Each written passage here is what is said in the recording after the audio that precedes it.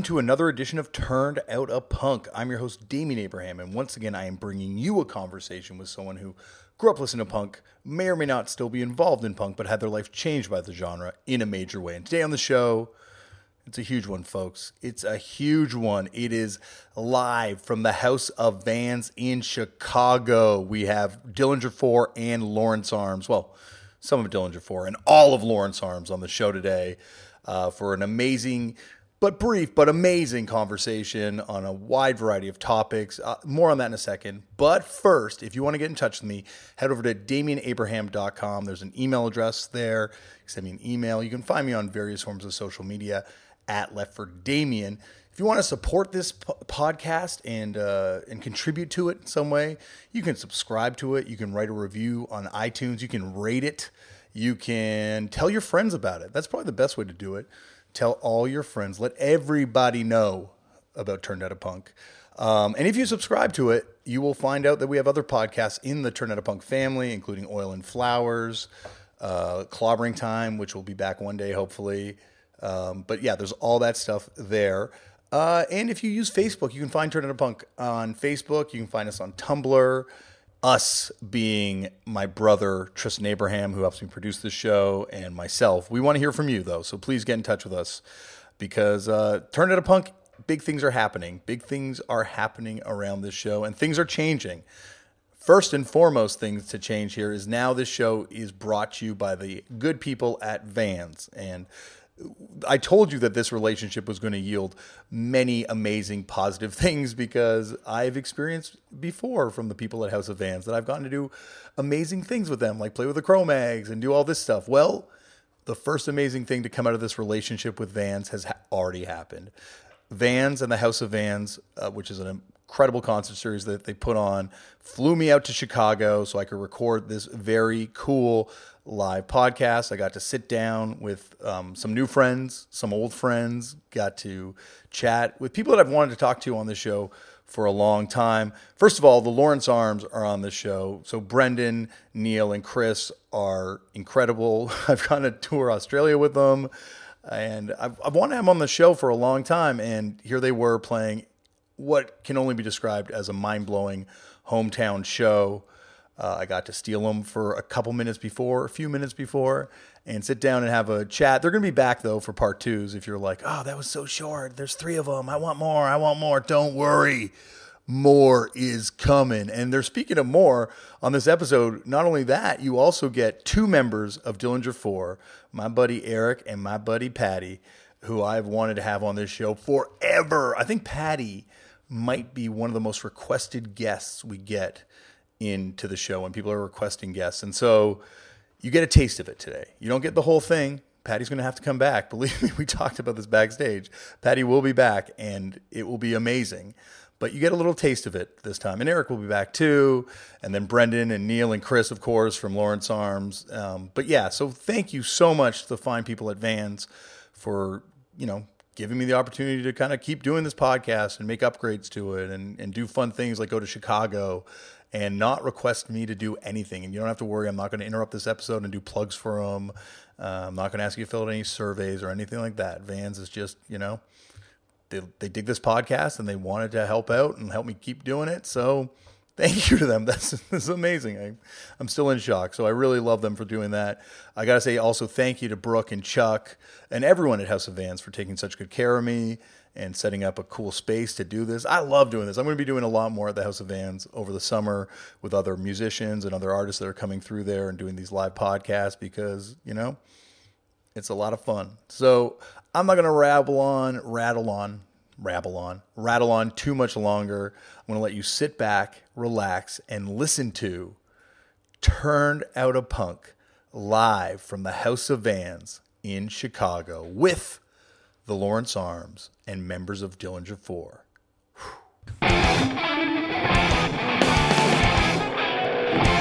Thank you, everyone, for coming to the Chicago House of Vans! Oh, my God, there must be at least 3,000 people here right now. And they're all just ready to hear people talk about punk. So It's a huge honor to be here in this city. I was thinking about this today. Chicago, for 90s punk and into the 2000s, this is like the epicenter. Like, you could be talking about Lingua Armada and Los Crudos.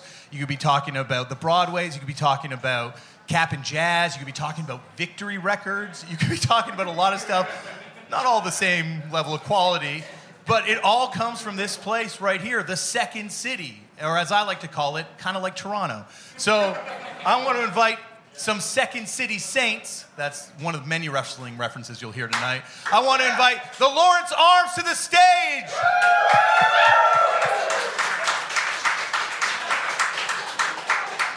Thank you.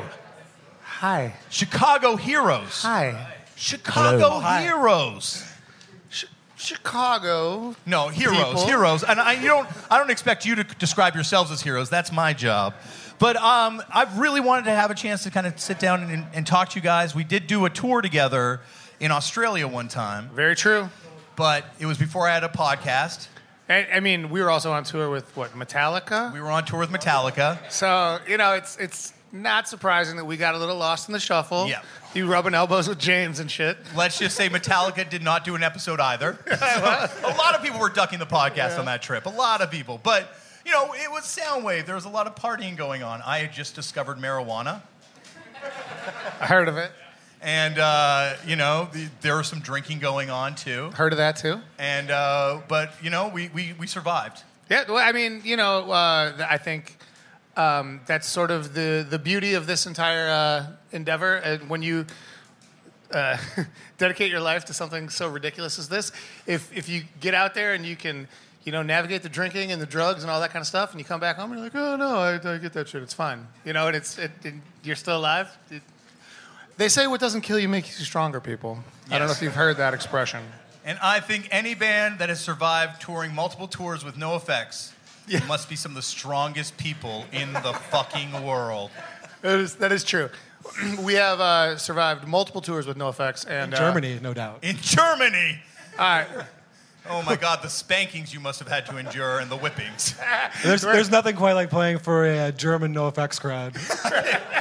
I one time had to play for a New Mexico no-effects crowd, and if that's any indication, I pity you so much. Yes. Same amount of knives in the crowd, I would guess. One time we opened for the Arcade Fire in Germany, and there's a woman in the crowd just screaming, and after the show, I went up to her, I'm like, what were you yelling? She's like, shut the fuck up. You were terrible. That sounds about right. That's some typical German honesty, I guess. But we're not here to talk about Germany. Thank God. We're not even here to talk about Australia or New Mexico or any of these other bullshit places. We're here to talk about Chicago. Oh! And you guys, I think, are the band that sort of fulfilled the promise of this scene, but the scene that you kind of came out of is a scene that's always fascinated me in Chicago, and it's like, because I think one of the greatest punk bands of all time, Crimp Shrine. Yes. Another greatest punk band of all time, 15. Yes.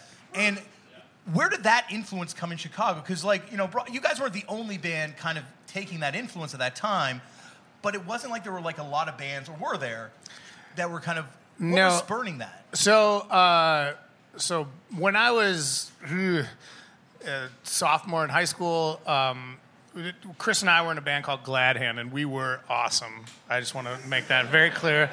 Did you guys have any recordings? No. At which, Fortunately. So what was the vibe? Okay, the vibe of Glad Hand was it was somewhere between punk rock and the Dead Milkmen, and there was a little bit of funk thrown in for good measure.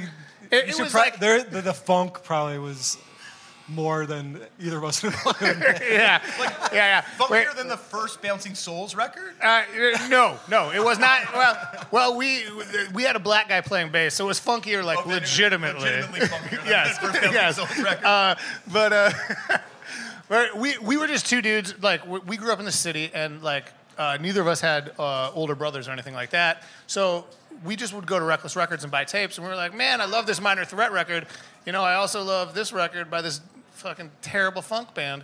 And, I also love this Mother Love Bone record, which is a terrible, sort of Seattle band that spawned Pearl Jam and Mudhoney and shit.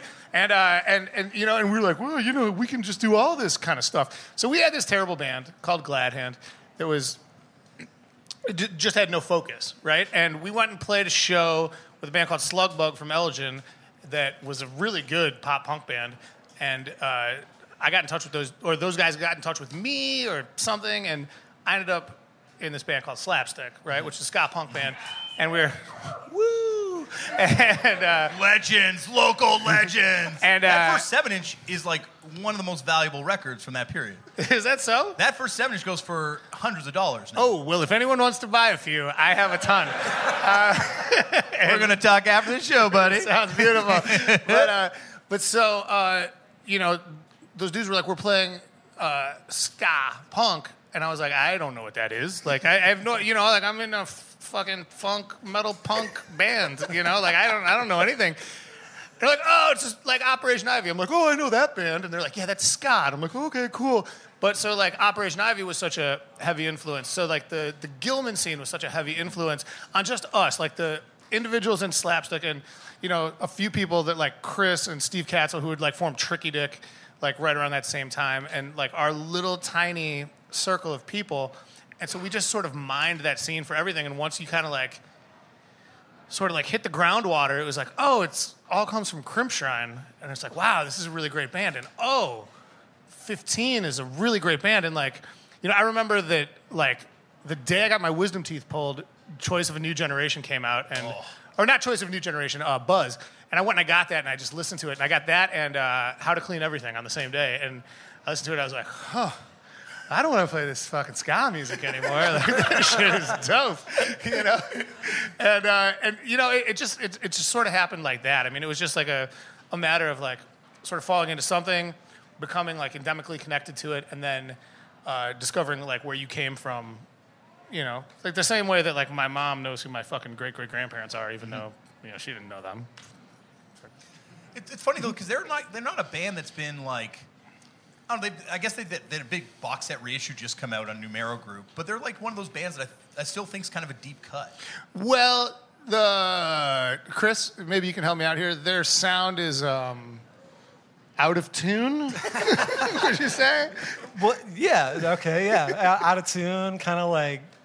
I mean, I think one of the things that was really cool about finding those records was that it sounded like dudes who maybe we knew who didn't really know how to tune their guitars very well or whatever it was, or like had recordings that were just really rough and kind of like unproduced, and that I think was really attractive. Be like, oh man, we can do this. Like we can do this too. Like these guys are like us.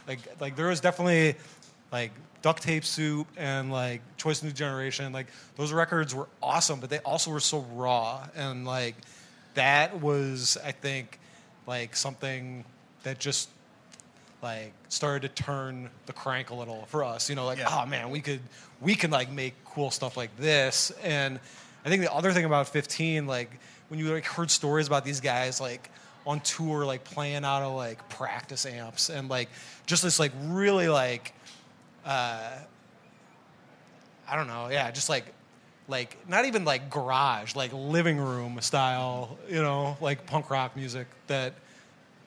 Yeah, just like really was super like I guess influencing at the time. Yeah, the one thing I remember is that like when we were like, holy shit, this Bad Religion is a good band, and they're not on the radio. Like it's like this is not Guns N' Roses. It's like you don't need all that nonsense to be a fucking kick-ass band, right? And we're like, oh, this is No Effects. They just sing about farting and shit, but that's even cooler. And then all of a sudden it was like.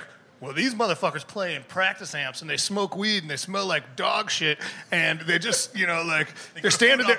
They're standing there barefooted, yeah, and they're eating trash on the stage, and we're like, yep, okay, sign me up. Like we're already on this like descent of what you need to be an awesome band, and like, you hit rock bottom, and there's Jeff Ott. Check it out. But it's funny, man, because it's like. It's actually, they were like also talking about things that I think coming from Chicago were like, like these are like different kinds of stories than I think we really knew. And so like that whole Bay Area scene was starting to like, yeah, they were writing and singing about stuff that I think was different than our experience, and like so it started to be like, okay, like the sound is really cool, but also like exposure to like writing about different things. I mean, same with Op Ivy. It's like these guys are writing about things that are way outside of just I don't know, like being disenchanted or whatever. And they also, I think, like the best thing about 15 is they had that one song which is like, everyone move to Berkeley, you can eat for free here. And then they had that other song, the last record, like, don't move to Berkeley. It's a terrible idea. All your heroes are dying on the streets here. And it was just like a mixed message. But I also like, and you're right, like if you polish that up enough, that Gilman sound of that era becomes Green Day, and that's how it does wind up on the radio. Like if you obviously change it. Sure. And stuff, Yeah. But Neil, you're coming at it from a different place, right? Yeah, slightly. I had an older brother.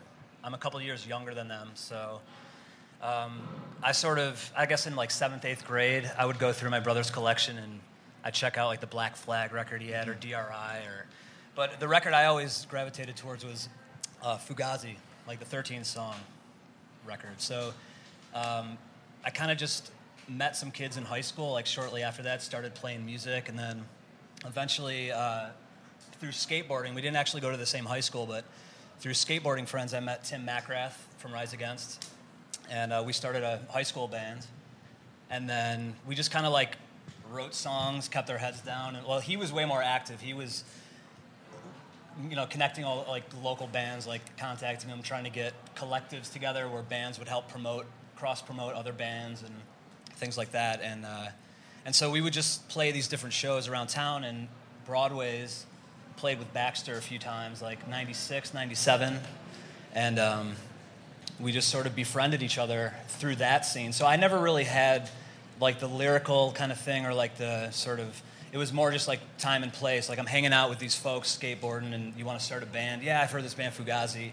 Like that's the kind of stuff that. I mean, I've told this story a lot, and I don't even know if it's true, but Okay. I remember you telling me this and Tim telling me this, because Neil and Tim's old band was called Baxter, right? And I recall this tale, and please tell me it's true. I hope I can, maybe. That you guys had no name for your band, and that you were going to play a show, and Tim's dad worked at the pharmaceutical company Baxter, and there was a bunch of hats, and Tim was like, well, if we call our band Baxter, we can sell these hats tonight. That is 100% true. It wasn't hats, though. It was actually just T-shirts that had a little Baxter logo here, and there were some mugs hanging out. And the funny thing about that is we only made our own shirts for our very last show, which was sort of a goodbye show because we knew we were ending. Rise Against had started, Lawrence Arms had started. We got our original drummer, Tim Remus, from Sweet Cobra and a couple other bands. He was drumming. And we got the original guys, and that was sort of the end of it, but that was the one day that we made T-shirts. Out of the whole, 3.5 years we were a band. But still, for a young band, you had that merch game figured out. It was we only gave it to our friends. We only had 5 or 6. We didn't have 1,000 T-shirts sitting around. No. You guys would have done better on the Warped Tour than the Lawrence Arms did. I don't think we're supposed to talk about that in this particular venue. Sorry. That's for the After Dark episode in the parking lot when we're thrown out.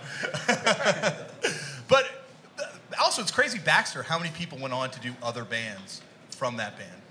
3 of you, right? Yeah, 3 of us, and then also this guy Kenny, who was the drummer after Remus. He has a band called Anatomy of Habit, which is kind of like a noisecore. They have 20-minute long sort of challenging songs that are kind of brooding and weird. You guys are going to love it. Oh, yeah. Ultimate punk. Bands with 20-minute songs are terrible. Trust me. You have to want to be there, but, it's good if you like it. Where did Baxter kind of fit in? You're playing shows with Broadway's, but did you guys fit in with more of the hardcore scene, or is it just kind of an open scene of that? There was a slight hardcore tinge because Tim is a straight edge guy. I was never straight edge, but our band we hung out with straight edge kids, like the Skater. A lot of wife beaters at the Baxter house. Yes. Earth Crisis was a big band that the shirts. All those guys would so there's some hardcore, but we'd go see Pegboy play at Fireside, and then we'd come right home and we'd write a song after watching Pegboy play, being inspired by that and You know, so there's just like, there's different moments, and the Cap and Jazz was a big influence because, I mean, Tim at that age was just sort of exploring all the local stuff, and then Jawbreaker came into it, and he got into more like Rancid and stuff like that. So there's the music ended up not being super punk, but it was punk-minded.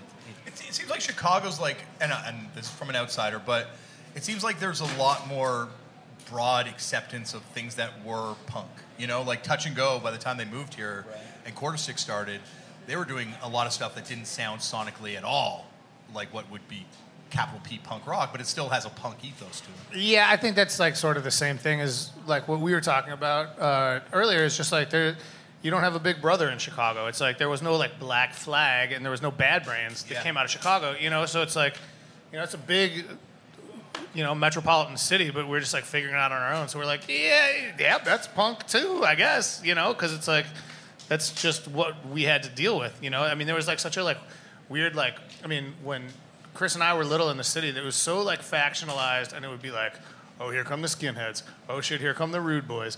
Oh fuck, you know, like here come the peacock punk rockers, you know, and it would be like they'd all fight, and it was like being in the Warriors or something like that. But like, you know, it's like all these different groups of weirdos, but you know, it was sort of like basically understood. It was like, yeah, I don't know, we don't know. We're just kind of. And they like all went to ray gun shows. Yeah, they all went to Naked Ray Gun shows and beat the shit out of each other. And then Naked Ray Gun's up there and they're playing a song about Batman that's got like a jazz bass line. And it's like, oh.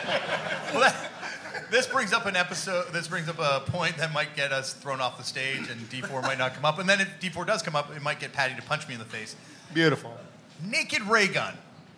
Kind of just mainly a Chicago thing, eh? Yeah, Naked Ray Gun was like when we were kids, they would play this local club here called the Riviera, which is a big stage. I mean, like we couldn't sell it out now, and they would sell it out like twice a year. Yeah. You know, and it was just like that was what you did. You know, it was the punk rock homecoming and the punk rock prom. You know, like everybody, no matter what, you know, it's kind of like. Now I look the closest, like, I don't know what you say, post-cedent or whatever would be like the Dropkick Murphys, where it's like all of a sudden you're like, oh, look at all these different kinds of assholes that are here to like kind of try to punch each other in the face. Like that's like the closest thing I could come up with. No offense to those like 17 guys in that band because they're great, but like. You know, like you go to a Naked Ray Gun show, and it was like, you better know who you're standing next to because somebody is going to try to punch you in the face. But everybody is there to have a good time and see Naked Ray Gun, but there will be violence because there was this fucking weird scene. But it's super funny because you're right. I think it's like, I think growing up, we were under the impression that Naked Ray Gun was, you know, like a big band everywhere. Yeah. And then like as you start to like hang out for a while, you're like, oh wait, this is pretty fucking unique to Chicago. Because like you guys don't know fucking Jazz Gone Bad? What the fuck? But also Chicago has such like a civic pride when it comes to bands from Chicago. Like I remember coming here to buy Naked Ray Gun records, and they'd be twice as expensive as any other city, or even Screeching Weasel records would be twice as expensive when you came here. Yeah, well, I don't know. I guess I can't really speak to that. I don't know about like the sort of commerce aspect of it, but I do know that like. And I say this with all due respect, both directions. There's nothing cool about being a band from New York, and there's nothing cool about being a band from LA. It's like every band is from New York, and every band is from LA. You know, it's like you move there. It's like, yep, we're actually from Nebraska, just like these other 25 bands, and we moved to New York because like we like their leather jackets or whatever the fuck it is. You know, and that's fine, and it's a very smart thing to do, and it's like you gotta fucking fish where the fish are, as they say, but. At the same time, it's like Chicago, I think there's always been a little bit like, hey, you know what? We're just going to do this shit right here. It's cool. You know, we're big St. Cloud, Minnesota. How about that? Lick a dick, you know? And I think there is, you know, it is like a sort of like shitty little brother syndrome or something like that. But at the same time, I think it's, you know, that combined with the sort of fact that none of us knew what the fuck we were doing kind of like led to an interesting stew. You know, around like 1995, 96, when things started kind of like coming out. Yeah, and here. then that's when you get like a place like Fireside that like propped that whole thing up, you know. And then suddenly we had like You know, then you have a community and that's like kind of thriving and like everybody's like really stoked and becoming a part of it, and then it kind of just starts to ring out, and then suddenly you have, you know, I don't know, a ton of bands, all Chicago based, like kind of doing a variety of like independent music, you know. Yeah, I mean, you know, Chris's band Tricky Dick was like kind of like a very like a Grimple style band, right? And I played in Slapstick, which was like an Operation Ivy kind of band, but with horns, and we were 16. And then you know, we'd play with like these bands called like the Sauce Kings that were like a funk band full of twins. You know? Twins? Yeah. And how many twins? Full of twins. Two twins. That's a big set. That's Gwamper from Avail's like best quote. He goes, "Man, you get a load of those 3 twins over there." And like, that's Joe McMahon's story, not mine. So I can't really take credit for it. But yeah. Well, I want to do this again with each of you individually because it's been a lot of fun. But we don't have a lot of time, and we've got a lot of people sweating. Sure. So thank you so much. Absolutely. Awesome. Thank you so much, man. It was awesome. Thank you, guys. Thank you. Thank you, Damien. Chris. Thanks, man. Thanks so much. Thank you guys so much. Give it up for the Lawrence Arms! And they're going to be playing tonight, too. Everyone, give it up for Eric and Patty!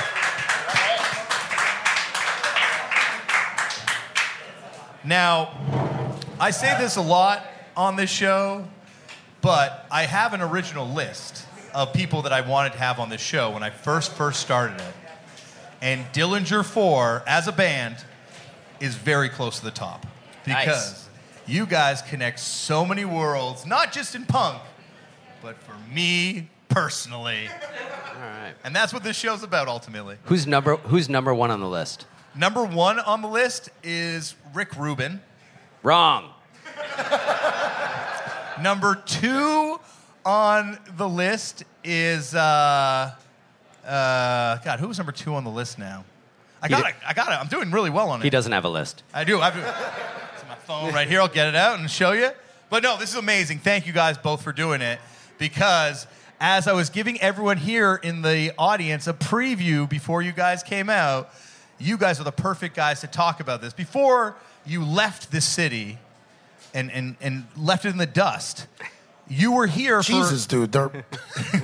It's all Chicago people right in front of us. Don't worry, I've already offended them by talking. Before you were like, fuck you, Chicago. I already offended them by telling them that I think that Naked Ray Gun might just be a Chicago thing. I'm out. Fuck you. I told you this would be the reaction I'd get.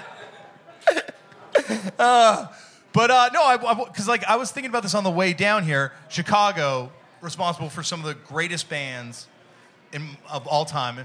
But the first wave of Chicago, there's a lot of great bands, and I love the Effigies, I love Articles of Faith, and Big Black and everything.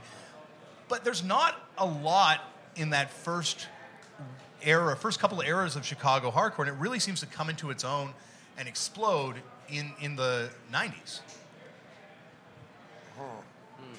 Oh, God, how long are we going to do this, Damon? I mean, this is... Well, this is the thing. I want to have both you on for real podcasts, and I'm trying to avoid something that will come up organically in that conversation. Believe me, I could punish you guys about Anger House for the entire time allotted. Well, I mean, it's weird because there is... Why a double 7-inch? You got a golden period there. We got Life Sentence, Out of Order, Bhopal Stiff, stuff like that. And I don't know how big that all got. Well, Bhopal Stiff... Like, I think Life Sentence sold a shit ton of shirts because Metallica wore their shirts. Yeah. I don't know how many people actually bought the 12-inch. And Big Black, I guess, got out and got popular. Oh, yeah, absolutely, for sure. But Effigies actually toured a ton, They did. Yeah. But not like...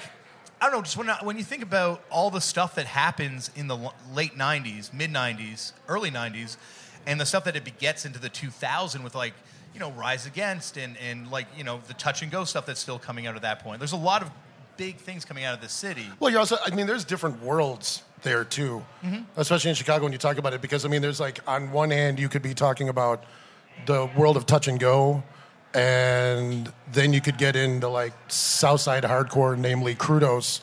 Those are two completely different worlds. But there's a gap in between. And they do intersect. there were people that existed in both those worlds, which I find what I find amazing about punk. yeah. So like that's, and I think that's like Chicago is one of those unique places where it's all that tied to punk still. Like we have a diverse scene in Toronto, but it's like never should those two ships meet type thing, you know? It's not like the Broken Social scene people were hanging out with the Swarm. Right. You know? That just a little bit blew my mind. Sorry about that. Was it Chris? Tell me, was it Chris from the Swarm? Yeah, it was Chris from the Swarm. Of course it was. You know, and also, I really want to know mainly is how does Hi-Fi and the Roadburners fit into this? That's after we left. Yeah, that is That's after after we that one left. right at the gate. It is after we left. No one understood how Hi-Fi and the Roadburners fit in anything. But I mean, I think what you're saying is like when we first started going to shows, or when I first started going to shows, which was a couple years later than Patty. You know, a lot of those bands were already kind of done. Like the Effigies were done. Naked Raygun was the first show we ever got kicked off of. You're right. The first Early show Billingsgate, we were supposed to open for the Effigies. For the Effigies. And this is when they were still not really like they maybe had broken up and got back together or something. And and we got like a month in advance. They were like, "Oh, yeah, no." Right. And then Like whoever was doing the show was like no reason at all either. It was like, "Oh, yeah, and you're not on that show. Thanks though." But a lot of that, you know, those bands from that earlier part of Chicago, like they just didn't. They weren't maybe as catchy as some of the other bands. They weren't. I mean, like they were legendary here, but I think what you're saying is like they never. Yeah. You know, I don't know. I guess blew up or you know what I mean? Like never. They're never not had like, that big you know, thing. the SSD or the Big Boys or one of Right. those bands that kind of They're just not remembered. in the same way. And that I'd say same Naked way, Raygun yeah. arguably is the closest to that. Sure. But yeah. then comes the 90s and everything changes. Like you have, you know, obviously Dillinger 4 in some capacity comes out of this, but also Charles Bronson, Los Crudos, Rise Against, Right. Alkaline Trio, Lawrence Arms, Sea and Cake. I mean, the first like you know, I guess small show I went to was Life Sentence and Only the Strong, which I know is ultimately where you're trying to go with this. But Dude, I don't think that was Only the Strong. That was X Factor. You're right. No, it was X Factor. You are X absolutely Factor. right. I was just talking to I'm Perry about this last corrected. week. That X was Factor, little known pre-Only the Strong band Whoa. that not only included Tony Victory, but also included Perry from the Templars on bass. Yeah. They're a straight edge hardcore band. Yeah. I was just talking to Perry about it last week. Yeah. Last week. Do they record?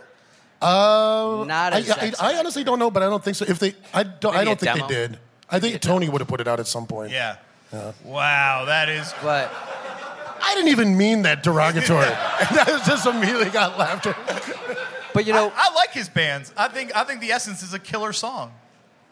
yeah, the Essence. The Essence. I forgot about I that. was So Tony started doing shows in his basement out in the western suburbs, and it was called Club Blitz, and you know the New York hardcore bands were coming more and more on tour, and you know that was where they would play. But it's also where I saw like 15 for the first time play. I mean, everyone kind of played there.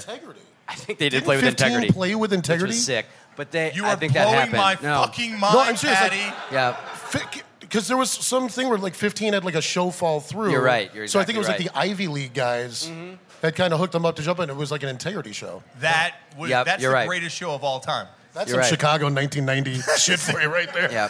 And it totally made sense. Did Billingsgate And I mean- open it? Please say Billingsgate open. We didn't play that show. We were just there. I mean, that's the thing. I mean, you can kind of say what you want about what happened over the years with Victory or how big it got. But at that time, which is maybe 89-ish, 88-ish, like, you know, they were doing shows in their basement out of that house. It was super cool. And it was way better than, you know, coming down to the Cubby Bear or wherever a few shows happened at the time.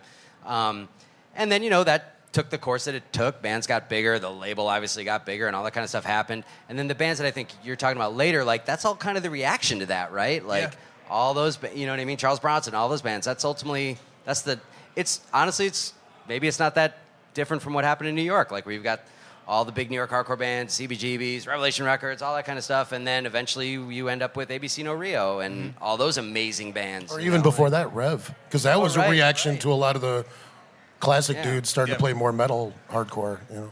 Also, not to get too off topic, but Victory 1 to 10, kind of better than Rev 1 to 10. I don't know. No. I don't know. Actually, no. Yeah. Sorry, David. Oh, where you? Yeah, fuck you guys clapping now. Wait. Only Joe was the dissenting opinion when I brought this up earlier. Well, Victory 1 is Inner Strength. That's not good. Victory, Inner Strength. Oh, damn. All these years later. Inner Strength. Damn, right to the We throat, didn't think it was man. good at the time. Inner Strength isn't good, but it's kind of interesting that the first guess. record is from California, and it's like this weird 7 Right. seconds melodic Yeah. hardcore thing. Yeah. And then Insight was not great. That's killer! No. That's killer! And It's then- like 7-inch. And then it sounds self-deprecating, but Billingsgate was not Killer. great. And then Integrity was amazing. So like that's but that's the first. Well, there was a debate about whether who was third or fourth, or who was first or second or third. I can't remember between Integrity and us because both our records were out at the, or maybe it was us and Insight. Whatever. I don't And then know. it got No, pulled it was you guys in Integrity. and then Integrity got Integrity. pulled out of print. Maybe that was it. But anyways, like after that, it definitely hit the ground running. Integrity was amazing, but that's the first 3 records right there, and not good. We were going to have to agree to disagree on this one, I'm afraid, because Eric, I think those are amazing albums. But no, you're right. Like Canadian. And it is, I think you're, yeah, it gives us the Drake vision where we can see it all from the Right. 6. But I kind of think like what you said, like it being a reaction, like the ABC No Rio is a great comparison because you also have people that jumped over from the old scene to the new scene with the ABC No Rio. Like you have Moondog and some of those types of bands. And then here you also had people from bands like Bloodthirst and all these like sort of like harder. But we're kind of putting the carriage for the horse here a little bit because you also have like Doghouse, or not Doghouse. I'm sorry, fucking Anger House. We can get to no, that not- right not- now. Not Anger House. No. Underdog. Records, Underdog, yeah. which is a huge Underdog fucking thing that I don't Records. think is talked Right. about Yeah. enough now. I mean, Underdog is just like exclusively local stuff, you know. And Yeah. I mean, they did shows. They had parties at their loft. That was Doug Ward from like ID Under and It was a collective. later a Underdog bunch of bands, Records. but yeah, Oh, Underdog I thought you were Records. talking about the band Underdog. No, which Oh, we yeah. can talk about also for a We while definitely because I talk about love that stuff. Let's I talk don't know about why- 8 Bark. Let's get into Doesn't- this. 8 Bark, right? Exactly. After ID Dead Under. Steel Mill, man. Yeah. They're Steel- going? Do you know that single? No. That's the one you Let me need. say- I got to get that one. Dead Steel Mill was like amazing. Dead Steel Mill. I do, Yeah. and it's got the writing on Yeah. the side.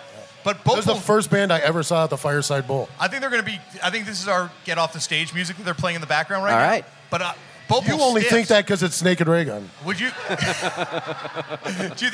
Would you say Bopal Stiffs most underrated Chicago band ever? No, They're but they up were there. they're I great. would They were a definitely great say they're band. up there. I wouldn't say the most underrated band. Don't ask me Completely who it is. different. Oh, well, then you gotta say who- completely different genre, but Gear. Gear. Gear Gear is a band that's fucking lost to incredible. time. That was a great. And Jeff fucking Johns band. was supposed to do the reissue of the 7-inch back in the day, but then he just never put it out. What? Yeah, there's Is that supposed to right? be a reissue of the 7-inch with a different sleeve. It's got a blue sleeve. Yeah, Gear was a I band thought that Jeff- never had its didn't day. Jeff That put was it out a in the great, first great place? band. Maybe, but then he was going to reissue it. Oh. Joe, do you know that thing? There's 2 different covers for the Gear 7-inch. I'm trying to get Jeff There's Johns here multiple later covers on for it. tonight. I remember that. We could take this up in the after podcast where we're going to talk to Lawrence Arms about their warped memories and things like that. So, but anyway, guys, thank you for making part of my Thanks, dream buddy. a reality. These guys will be back for part 2s, whether they like it or not. Hey, thank you everyone for coming.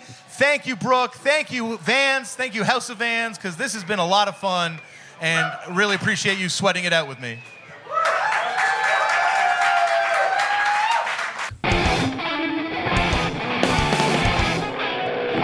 Thank you, Brendan. Thank you, Neil. Thank you, Chris. Thank you, Eric. Thank you, Patty. Woo! That was amazing. It was short, too short, painfully too short. But believe me, all those people will be back for part 2s, and in some cases, I'm sure part 8s, because they're going to go to part 8.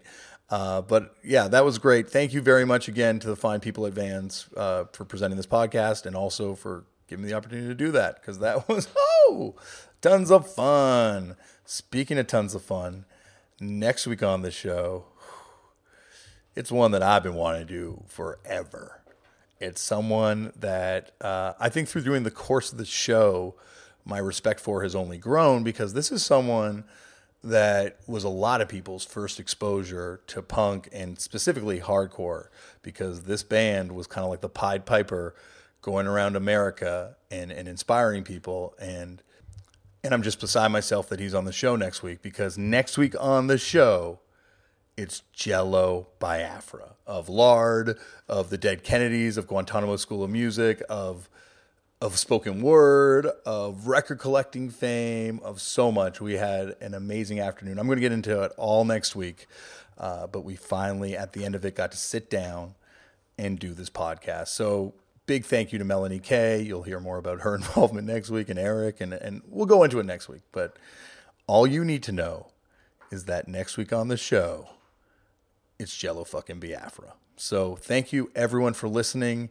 Thank you again to Vans and the House of Vans and all of you for being into this show and talking to me about this show and listening and subscribing and telling your friends and doing all that BS, because it means a lot. And I love doing this thing. I'm sorry it's sporadic right now because of the travel I'm doing. My buddy Yuji's in the background setting up his sound gear because we have to hop on a plane in a few hours to fly to Great Whale to do more of this wrestling TV show. But I appreciate all of you for sticking with this podcast, because I promise you it's only going to keep getting better. I'm going to keep it at that. Only going to keep getting better. Anyway, thank you everyone for listening. Go out there and make your own culture, and I will see you next week.